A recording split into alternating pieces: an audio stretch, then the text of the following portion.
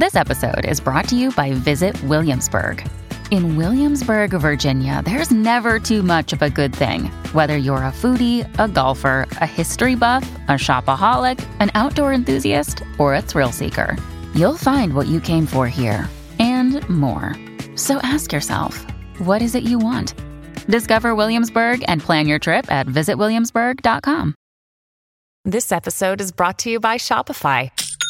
Forget the frustration of picking commerce platforms when you switch your business to Shopify, the global commerce platform that supercharges your selling wherever you sell. With Shopify, you'll harness the same intuitive features, trusted apps, and powerful analytics used by the world's leading brands. Sign up today for your $1 per month trial period at shopify.com/tech, all lowercase. That's shopify.com/tech. Welcome to the New Books Network. Hello and welcome to New Books in Journalism, a podcast channel on the New Books Network. I'm Jenna Spinelli, an instructor in the Donald P. Bellisario College of Communications at Penn State, and I am delighted to be joined today by Caitlin Petrie, an assistant professor in the School of Journalism and Media Studies at Rutgers University and author of All the News That's Fit to Click: How Metrics Are Transforming the Work of Journalists, which is published in September 2021 by Princeton University Press. Caitlin, welcome to the New Books Network. Thanks for joining us. Thank you so much for having me. I'm excited to be here. So let's start off, if you wouldn't mind, just talking a little bit about your background and how you became interested in this topic of newsroom metrics. Sure. So before I went to graduate school, I spent 2.5 years working at a company that did public relations and strategic communication, mostly for progressive nonprofit organizations. And so much of my day-to-day work for that company was pitching. So pitching journalists, calling them, emailing them, just haranguing them basically on behalf of our clients, these nonprofits, to try to get them to cover various things that our client organizations were doing. And in the process of trying to learn how to be a PR person, trying to learn how to pitch, I was not very good at pitching, but I became very fascinated with this notion of news judgment and what it meant to decide that something was newsworthy, what it meant to decide that something should be brought to an audience of thousands of people or millions of people in some cases. And so I kind of became fascinated in the course of that job with trying to reverse engineer journalistic judgment. How do journalists make these decisions? What are the factors that go into it? And then when I left that job and went to graduate school to a sociology PhD program, that interest sort of stayed with me. And I started thinking that it was a bit paradoxical because on the one hand, journalists seem to me to have this enormous power to be able to say, you know, this belongs in the New York Times and this doesn't make the grade. But on the other hand, I knew at the time, this was around 2009, 2010, and the journalism and news industry was really in economic crisis. And so journalists had this power, but at the same time, they were being sort of crushed by these economic forces that were really putting some strong limitations on how they exercised this power of news judgment. And one of the manifestations of those economic pressures that they were facing were metrics. So all of a sudden, not all of a sudden, it was more of a gradual progression than that, but you did see this sort of increasing ability with the tracking affordances of networked digital media to be able to know a lot more about audience behavior and audience response to content than had ever been possible before. And that data was filtering into newsrooms at the time and starting to really play a role in shaping journalistic judgment. And so I just became really interested in how that process was playing out. And in your book, you look at how this plays out in the New York Times and at Gawker Media, and we'll talk about those in a minute here. But really, the main character of your book, so to speak, is a company called Chartbeat, which is the provider of these analytics and these metrics to newsrooms. For those listeners who are not familiar with Chartbeat, can you just tell us a little bit about, you know, what it does, what it provides, and perhaps what it doesn't provide to newsrooms? Absolutely. Yeah. So Chartbeat is a tech startup. It was founded in 2009, and Chartbeat kind of came on the scene of analytics or metrics at a very particular moment and presented itself in a particular way. And so up to that point, news organizations were starting to use data about audiences that were gathered from digital sources. But mostly that data was from companies that had originally designed analytics tools for an e-commerce context. So, you're trying to get someone to buy something, and do they click on the ad? And then do they go from the ad to look at the product page? And then do they finally click buy, right? That was the initial form of digital analytics that existed. And then some of those tools had been sort of repurposed by newsrooms at that point. So Chartbeat comes along 2009, 2010, 2011, and says, well, we're also an analytics company, but we're different. And we're different in two respects. And these were both absolutely crucial to kind of what Chartbeat was selling to newsrooms. So the first respect that they kind of distinguished themselves from what had existed was that they were going to be specifically designed for newsrooms, for use by journalists, for use by journalists. And so that was really different than, Google Analytics or something like that, which was sort of a one-size-fits-all analytics tool that then could be used by newsrooms but was not designed with them in mind. Chartbeat comes along and says, no, we've made this tool for you, for journalists to use in making editorial decisions. So that was really distinct. And then the second thing that Chartbeat had that was a really distinctive feature was that it was a real-time analytics tool.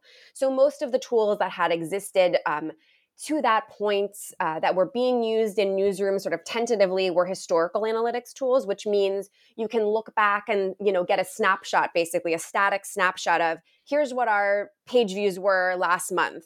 Here's what our page views were in December, right? And so on and so forth. But Chartbeat comes along and says, we've made this tool for you as journalists. And because the news business is so fast moving and the newsroom is fast moving, you need a real-time tool. So you can see how many people are looking at your story right at this very second. And you can see as that number rises and falls literally by the second. I think there was about a 15-second delay. So it was really quite unique at the time. And now there are a bunch of competitors, but at the time they came into the market and they really dominated the news analytics market by offering kind of a tool that had been designed with journalists in mind and offered them that real-time picture of their traffic. Mm-hmm. So, you mentioning that Chartbeat is a startup company got me thinking about sort of the playbook of startups, if you will, where they sometimes come in and they like to say that they disrupt an industry, or, what that means sometimes is they like exploit or expose vulnerabilities or weaknesses and then use them to their advantage to profit from it. I mean, is there an element of that here with Chartbeat, seeing what you described at the beginning of these changes coming to newsrooms, how to grapple with the new digital reality and the sort of financial picture that came along with that? It's a good question. I mean, I think it was a moment of a feeling of extreme vulnerability in the news industry at that time, right? We're talking again about kind of the end of the aughts and moving into the 2010s, and the future of many news organizations was extremely uncertain. It was a very tumultuous time. And so I think, Chartbeat came in, and one of the things that they presented themselves as offering was, we'll put you in better touch with what your audiences want. But that was something that all analytics companies could sort of say. And that was something that journalists had very ambivalent feelings about. Like, yeah, I kind of want to know what my audiences want, but I also don't want my audience to be dictating my news judgment, right? Because again, the news judgment was such a central piece of their professional identity. So Chartbeat said, well, we can provide you with this data about what your audiences want. But at the same time, we're going to allow you to still exercise your news judgment. We understand what it is to be a journalist. We understand that you know best in terms of your news judgment. And so, we're offering you this ability to make more money, but also preserve your sense of professional integrity. And so I think that it was a message that resonated at the time because of these feelings of anxiety and vulnerability that were ricocheting through the journalism industry, and this notion that, well, yeah, we need to kind of think through ways to better appeal to audiences and get more traffic, but we also don't want to sell our souls in the process. And Chartbeat really tapped into those ambivalent feelings in their marketing. But I will say, I spent 6 months hanging around Chartbeat's offices and sitting in on meetings and interviewing folks there. And the word exploit, I'm not sure, because I think, what I saw there over and over is that the folks who were working there, many of them really did deeply care about journalism and were very concerned about what was going to happen to the news business. So, in terms of intention, I don't think the intention was to exploit this moment of vulnerability, but I do think that it was a message that Chartbeat was offering that was very well designed to fit into or assuage some of these concerns that journalists were having. Yeah, and on that point about newsroom norms, one of the institutions you look at was the New York Times. How did those conversations about news judgment and sort of the hierarchy of the editors and the layers of editors and all of that, how did that play out, and in contrast to what Chartbeat was providing? Yeah. So the Times was the time when I was there and doing interviews there was a really interesting moment for the Times, because they were certainly had a robust digital presence, but there was still a notion, which I think has subsided somewhat since, that the print edition was still the crown jewel, right? That was the nexus of prestige in that organization. And the way that the newsroom was organized at that time was a very print model of organization, which was that it was very hierarchical. One person I interviewed at the Times compared it to a military structure where you have the generals and the lieutenants, and there's a chain of command, right? And so that was one of the reasons that Chartbeat and analytics in general, not just Chartbeat, the Times had several analytics tools, was very controversial at the beginning, because editors had been kind of the ultimate arbiters of newsworthiness, of where a story should be placed, both in the print edition, but also on the homepage, and what should get more play and what should get a follow-up story and all these things, right? Editors had been the arbiters of all of those types of decisions. And then along comes all this data. And when reporters who are below editors in the chain of command have access to that traffic data, all of a sudden they have an alternative yardstick by which they can approach an editor and say, yeah, but look, my story is doing really well. It's getting a lot of clicks. Therefore, let's put it on the homepage. Let's give it more play.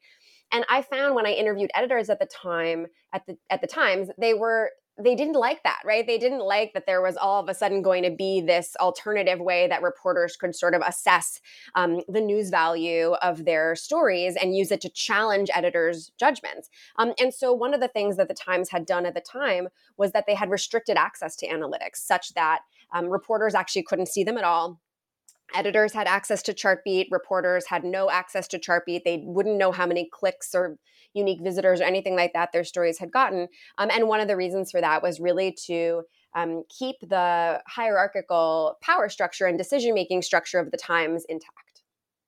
But there was, you describe it as a black market, I think, where people would do things like look over each other's shoulders or, make side deals to get access to this information, right? Yeah.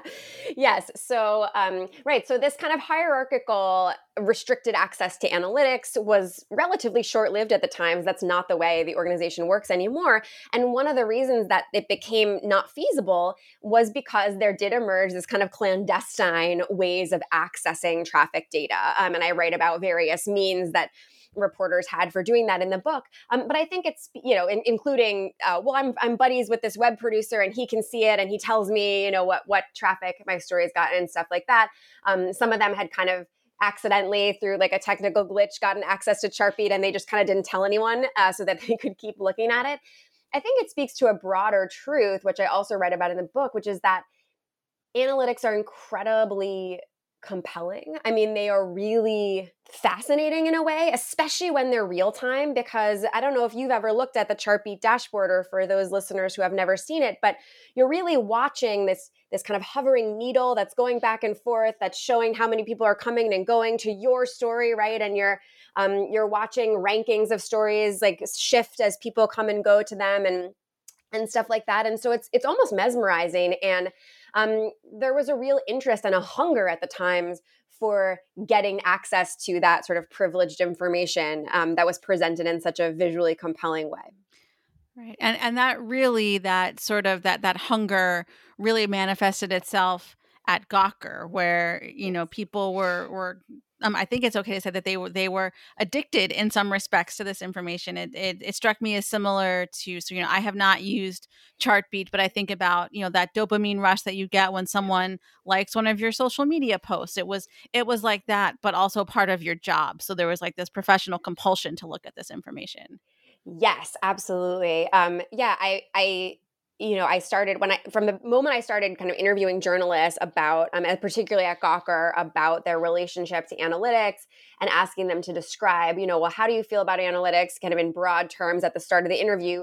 Almost invariably, like one of the first words I would hear would be addicted. There's a lot of debate in research circles about whether people's compulsive behaviors around digital technologies constitute the definition of addiction. And I'll leave that aside, but I did think it was very striking that so many journalists use that term, right? And they really felt like they compulsively checked Chartbeat.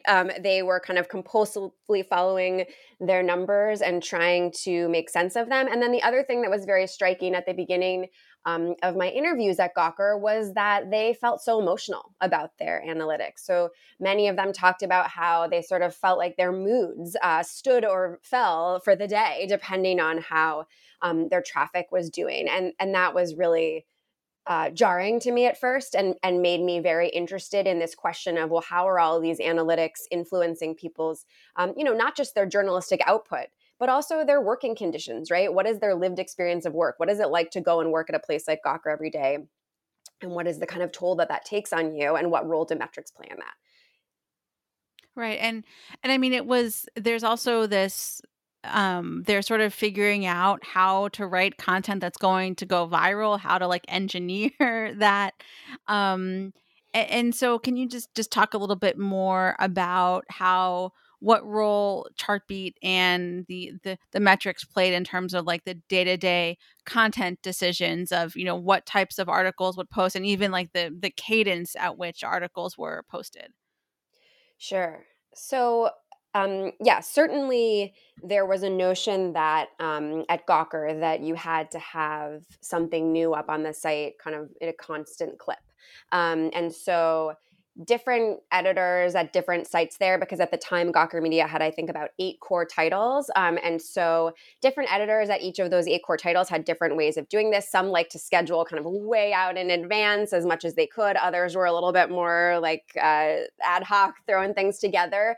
But I think there was a notion that, as long as you were meeting your targets, and as long as you were kind of having new stuff on the site, that however you did it was okay with management. But yeah, certainly there's a notion that you kind of always have to be generating something novel. And one of the reasons for that was because, it's actually kind of tricky sometimes to know how to get more traffic to a story. It's not actually a completely reliable formula where journalists just know exactly what they have to do. And then it's a question of, well, do I feel comfortable doing that, in terms of my professional norms? In some cases, that's what's going on. But in other cases, journalists, even at Gawker, where they're kind of immersed in traffic, were very flummoxed about, well, how do I actually get more people? Like, this is really ambiguous. I'm actually not sure how to go about doing it. And so one of the most reliable ways to do it in that milieu of uncertainty was just post more, right? Gawker sites had big audiences kind of at the baseline. So anything you put up on a Gawker site is going to generate, a few thousand unique visitors, which was the metric that they most cared about. And so just post more, write more, right? And that was one of the biggest effects of Chartbeat on the work process, was that it was this sort of work speed up. So just work harder, work more, right? Because anything you post, you're going to get at least a couple thousand unique visitors, right? It doesn't even matter what it is. It's a post on a Gawker site. It's going to do a certain level of baseline traffic. And so that was something I saw a lot, which was that metrics are very good at extracting this kind of increased worker productivity. They're very effective as a labor management technique because they do that so effectively, because essentially what journalists do to try to boost their traffic is they work harder and harder and harder. Yeah. So the people at Chartbeat have to know this, right? And I mean, there were stories being written about this in the media at the time. So how, if at all, did they take these factors into consideration, whether it was the increased work output or this feeling of compulsively needing to check the tool all the time? Did they attempt to counter that at all, either in the product itself or in the way that they presented it from a marketing perspective? I think certainly in the way that they presented it from a marketing perspective. So, there certainly is, as much as journalists felt kind of addicted to analytics, there could also be these feelings that I write about in the book of kind of disenchantment, being demoralized, feeling exhausted, feeling like this, as one of the writers at Gawker put it that I interviewed, like, this is a game that's endless. The traffic game is endless, right? Because any high score you get just becomes the next traffic target that you then have to beat. And so, he said, there's no time where you can close your laptop and say, Chartbeat's good, our numbers are good, we're ready to go, we're done with traffic for the day. And that was a very striking thing for him to say to me, right? There's no time when you can close your laptop and feel like your work is done for the day. That is a type of working condition that can really lead to burnout and feelings of disenchantment and demoralization. And so Chartbeat, I think, was aware that those feelings could be the flip side of this. Oh, we're so addicted to Chartbeat. It's so fun to watch our numbers rise, right? And so in their marketing, they did, I found, in the design of the tool itself, build in some moments for what I call kind of re-enchantment, right? Something to make the tool feel magical, or just take away that sort of like relentlessness of the rationalized chase for traffic. And one of the ways that they did that I write about in the book is the broken dial. So Chartbeat had this kind of speedometer-like dial in a very prominent place on the dashboard, where you could see with a little needle, and you could see how many unique or concurrent visitors, how many people were on your site at that moment. And then you could see the needle kind of quiver and go up and down depending on, as people came to the site or left. And so Chartbeat built in this feature that if you, as a news organization, surpassed your kind of preset maximum cap of visitors, that the dial would break, and that's what they called it. So all of a sudden, you kind of wouldn't see by how much you'd surpassed your cap. You would just see that you had gotten more than you had ever expected to get, and the dial was broken. And Chartbeat designed the dial to be able to break in that way, because it was this sort of fun moment where all of a sudden you exit the realm of this kind of quantification and you say, okay, we broke the dial, and that would be kind of one of the moments where you could close your laptop and say, okay, we broke the Chartbeat dial today. We maxed out, our Chartbeat dial. And so we can feel really good about what we did. So they did kind of try to, in the design of the tool, build in these little moments of where you could feel the sort of transcendent exuberance. But by and large, I would say that is not the daily experience of using real-time analytics. Right. And you mentioned before sort of the uncertainty. I think perhaps more at the times reporters, even those who had access to the tool, struggled with how to make sense of what they were seeing, like what's good, what's not good, what, how can I even begin to make sense of this information that's in front of me?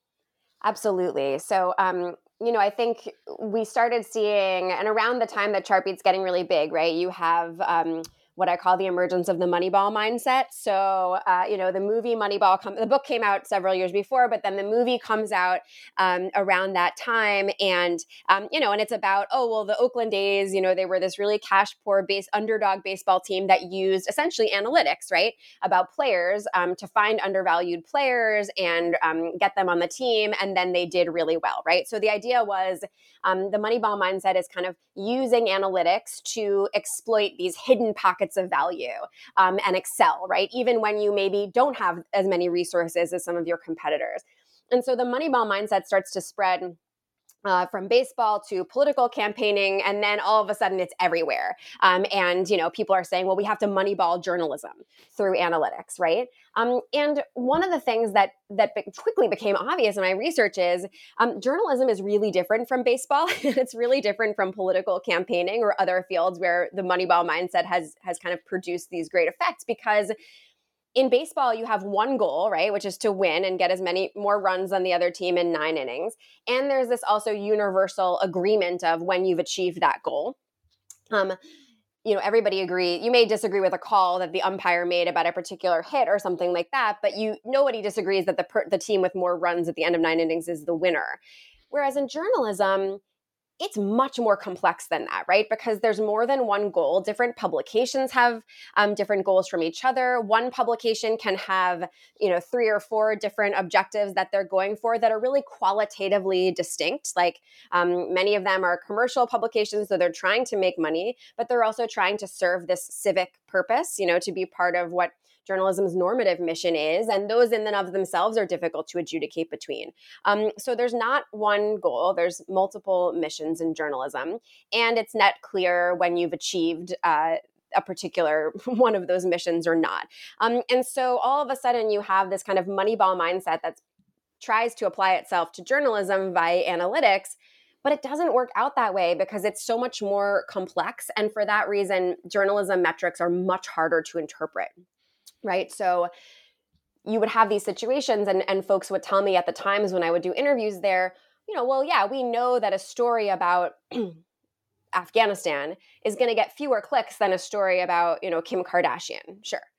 But how many fewer clicks should it get? And so what should we compare this story to story about Afghanistan to, right? What is the right apples to apples comparison there? Should we compare it to all stories about Afghanistan? Should we compare it to all stories about Afghanistan by that particular reporter? Should we compare it to all stories about Afghanistan by that reporter that came out on a Tuesday at the same time?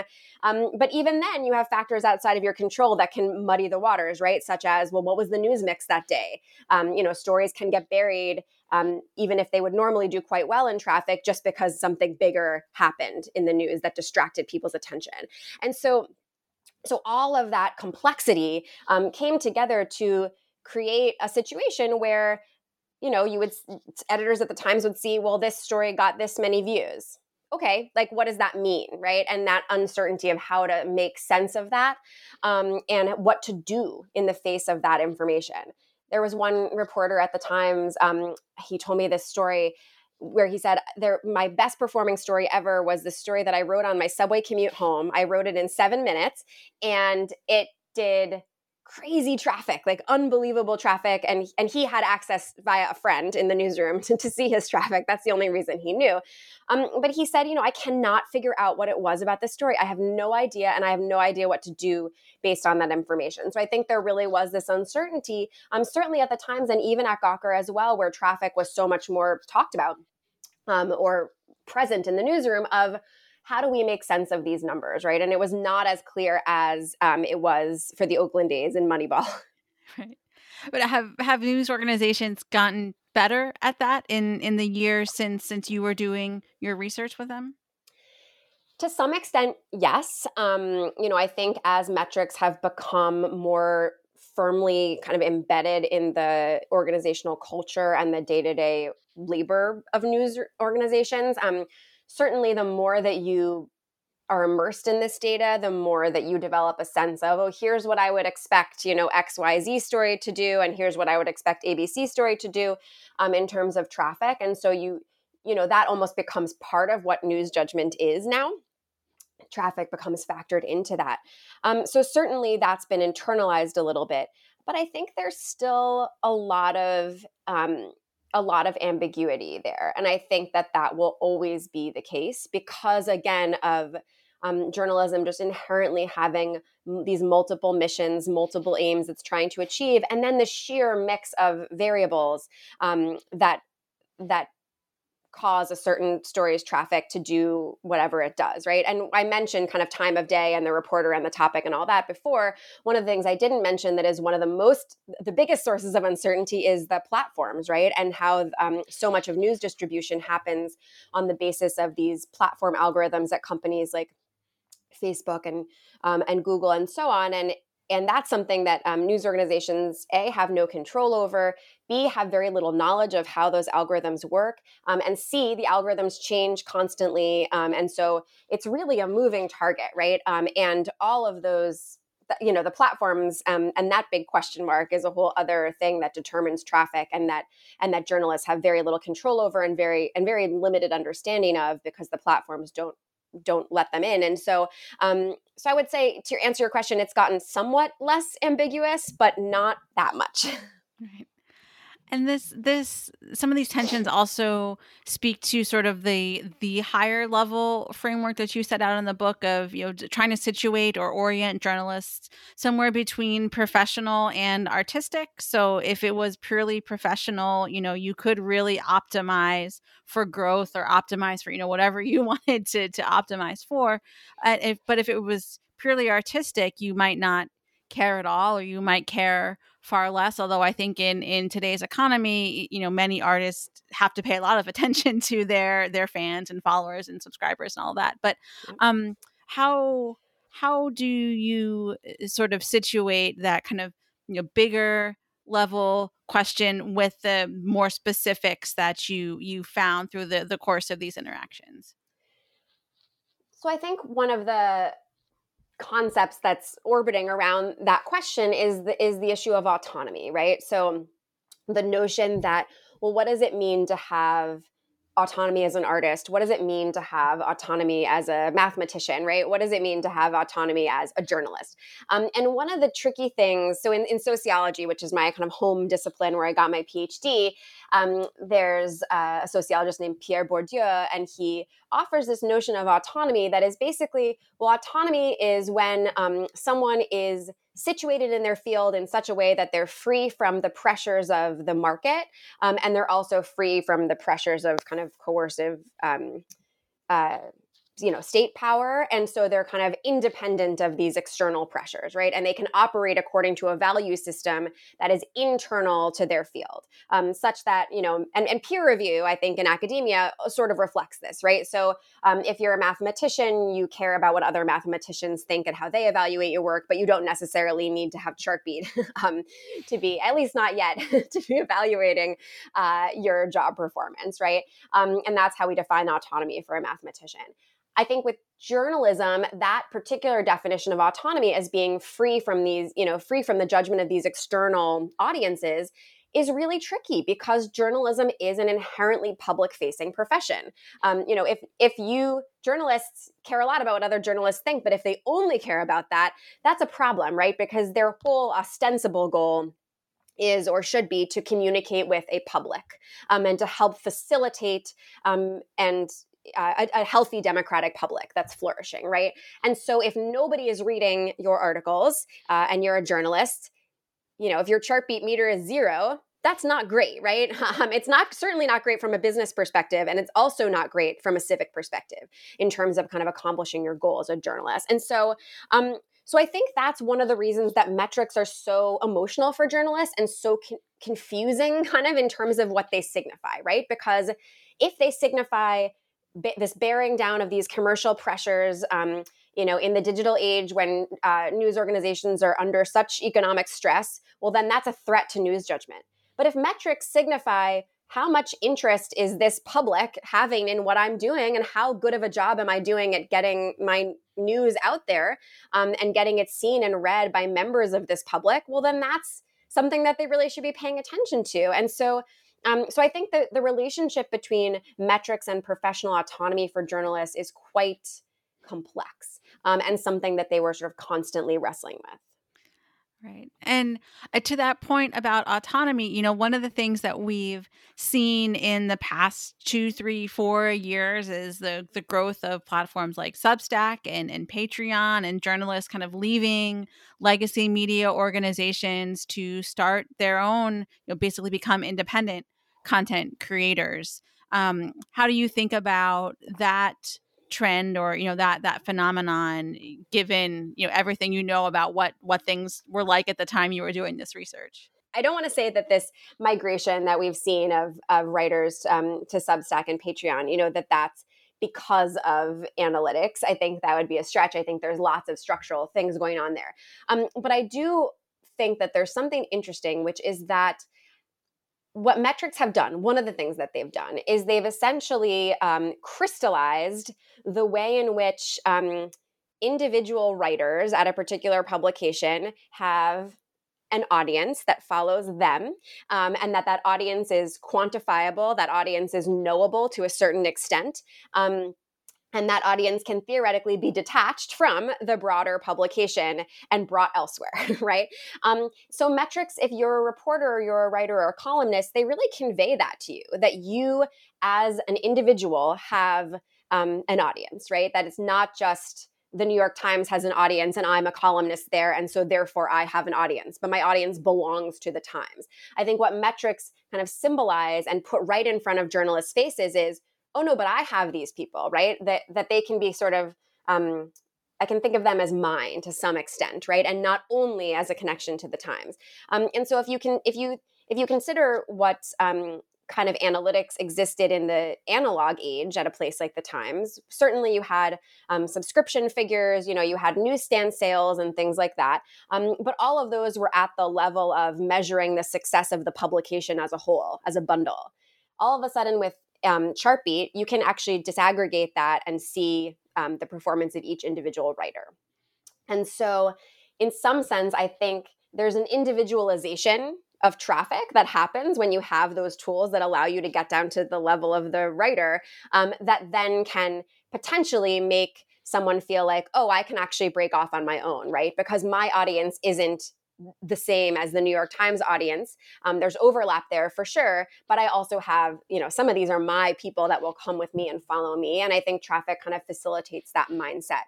So again, I'm not saying that the presence of metrics in newsrooms is what caused this migration to those platforms and these individual newsletters, but I think certainly without that data, it would have been much harder for some of these writers to feel confident and know that they could do that successfully. Right. And there's probably a whole other book to be written about the kind of pressures that come from being your own content creator. You're maybe not watching Chartbeat all day, but there's certainly lots of other things you're paying attention to and needing to keep track of, and much more economically dependent on in some ways than people at larger media organizations. Well, absolutely. And I think you're probably paying quite a lot of attention to your analytics, actually.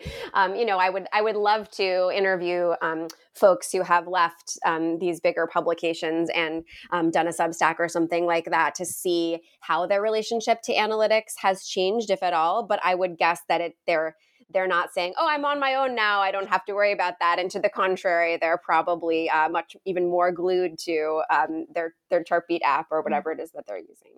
Yeah.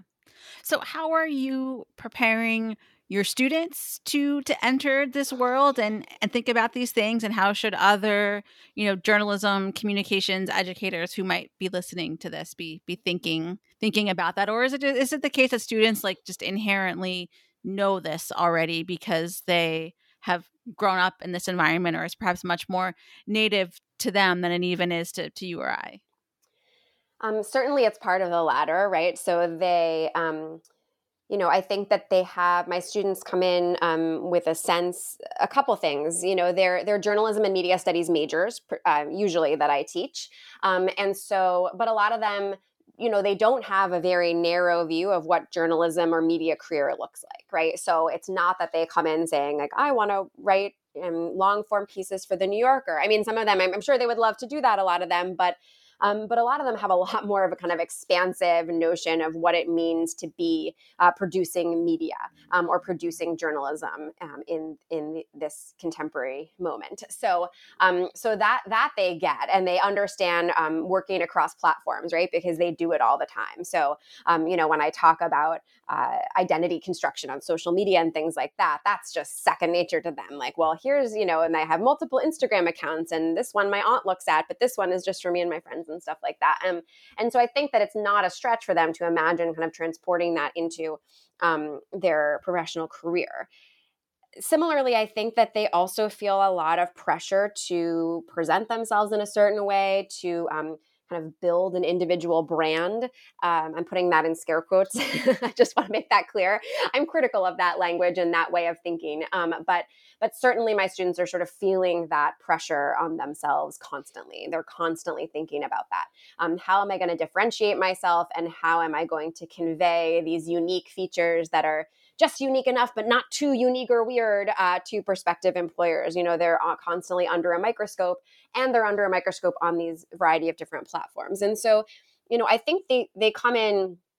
I'm thinking particularly of this class I teach called Digital Media and Society. And they come into that class with a kind of certainly an intuitive sense at this point of how they manage all these technologies. And what I really actually try to do as their professor is to help them connect the dots of some of the bigger structural and economic forces that are trickling down to them and putting these pressures on them to present themselves in this certain way, to be, legible to these platform algorithms so that they can be visible and things like that, to help them connect the dots between, say, the business models of some of these platforms and the pressures that they feel on themselves, right? So we talk a lot about platform economics. We talk a lot about, surveillance capitalism and those sorts of ideas. And so what I really try to do in my classes is instill in them, a lot of them already have it, but help them develop a kind of critical mindset to understand these pressures that they experience in their budding careers and their personal lives every single day, but to understand those as part of a much broader phenomenon that has to do with certainly the platform economy, the casualization of work, and things like that. I'm in the position where I don't teach skills classes. So I'm not faced with having to teach my students how to, go out and try to build a career in media or report news across platforms or things like that. My amazing colleagues do that. But I think, my students are very nimble in their way that they shift across platforms and things. And what I want for them, I think, is to be able to pull back and understand, this is, if I feel this pressure, or if I feel like I can never have enough traffic to my stories, or my tweet didn't get enough likes or whatever, that this is not my fault, that this is not, there are bigger forces at work here. That's what I want to convey as an educator. Yeah, that's a great message, and something I think we can all take that advice, even if I'm talking to myself as well. Yeah, exactly. So great. So I hope that folks will get this book, and there's certainly lots of other great information there that we haven't had time to cover today. But what are you working on next, Caitlin? Is it an extension of this project? Are you going into a different area? What's on your plate? I have a couple of things that I'm interested in. So one project that is in its very nascent stages right now is I want to do a project where I look at the rise of worker-owned media organizations. So I'm thinking of, in particular, a case study of Defector Media, which is essentially a new media organization that's made up of writers and editors who originally came from Gawker Media, most of them from the sports-focused website at Gawker Media that was called Deadspin, and then left Deadspin en masse when it was kind of owned by this private equity firm, and there were a lot of editorial disagreements and a lot of interference and stuff, and essentially the staff kind of quit, resigned in protest to what was going on, and some of them started this company, Defector Media, which is a fully writer-owned kind of cooperative or collective. I don't know if they would refer to that as that, but certainly a worker-owned media organization. So that's an interesting case study, but that's just one. There are more that are popping up where journalists are kind of coming together to try to have a different ownership model.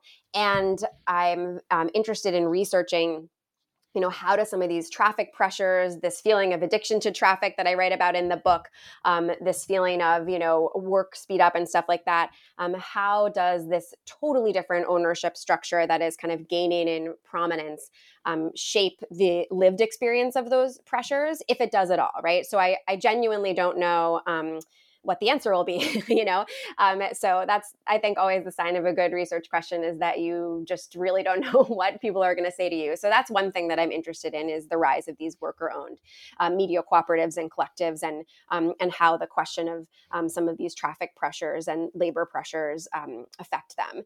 And then another project I'm working on right now is kind of in a different vein. So it's about tech platforms and the role that the tech platforms play in kind of shaping the public sphere. And I had been sort of looking at some grant RFPs and things like that in my field, and many of them that have to do with platforms and news refer to the role of platforms in the news industry as unprecedented. So when we talk about these tech platforms, there's often a focus on the way in which they are completely new and novel, and there's never been anything like them before. And in some respects, that's true, because the size of Facebook and the scale of Facebook is unprecedented as a news kind of intermediary.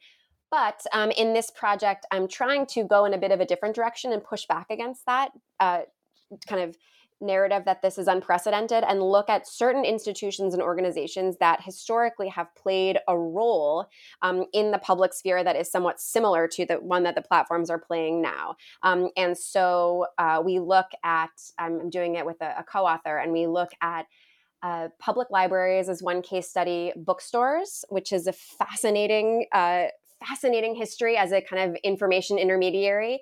And then our third case study is supermarket magazine racks, which actually, weirdly, we think has the most parallels to how the platforms currently operate, because the vast majority of the kind of products in the supermarket have nothing to do with news or the public sphere whatsoever. And then you've got this tiny magazine rack at the front. And then on that news magazine rack, you've got some reputable publications like, regular magazines, Time and stuff like that. And then you've got, the Weekly World News that's saying that Elvis has been resurrected and spotted in Las Vegas or whatever.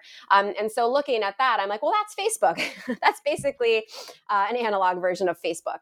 And so anyway, that project is sort of trying to shift our perspective on platforms a little bit by looking at some of these analogs that are, were more prominent in the pre-digital age, but certainly played a role in information curation that's somewhat similar to the one the platforms are playing now. And how did they do that? And what were the things that they considered while doing that? Yeah, I have been making that Weekly World News comparison for years when it comes to talking about misinformation my gosh, yes. How it spreads. So I'm so glad that someone is putting that into the scholarly world. It's amazing. I mean, I'm so glad to hear that, because it's kind of, I've become obsessed with supermarket tabloids.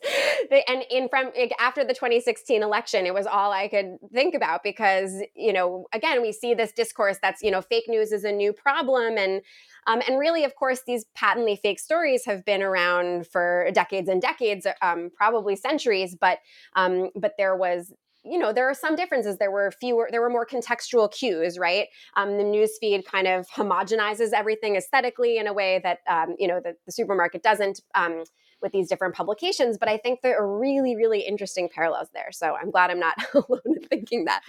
Yes. Yeah, so we will put the links to your website and your Twitter and all that, so folks can keep up with those projects as they are forthcoming, and get all the information about your book as well. And your book, again, is All the News That's Fit to Click: How Metrics Are Transforming the Work of Journalists, published by Princeton University Press. Caitlin, thank you so much for your time today. Thank you so much for having me. It's been a pleasure.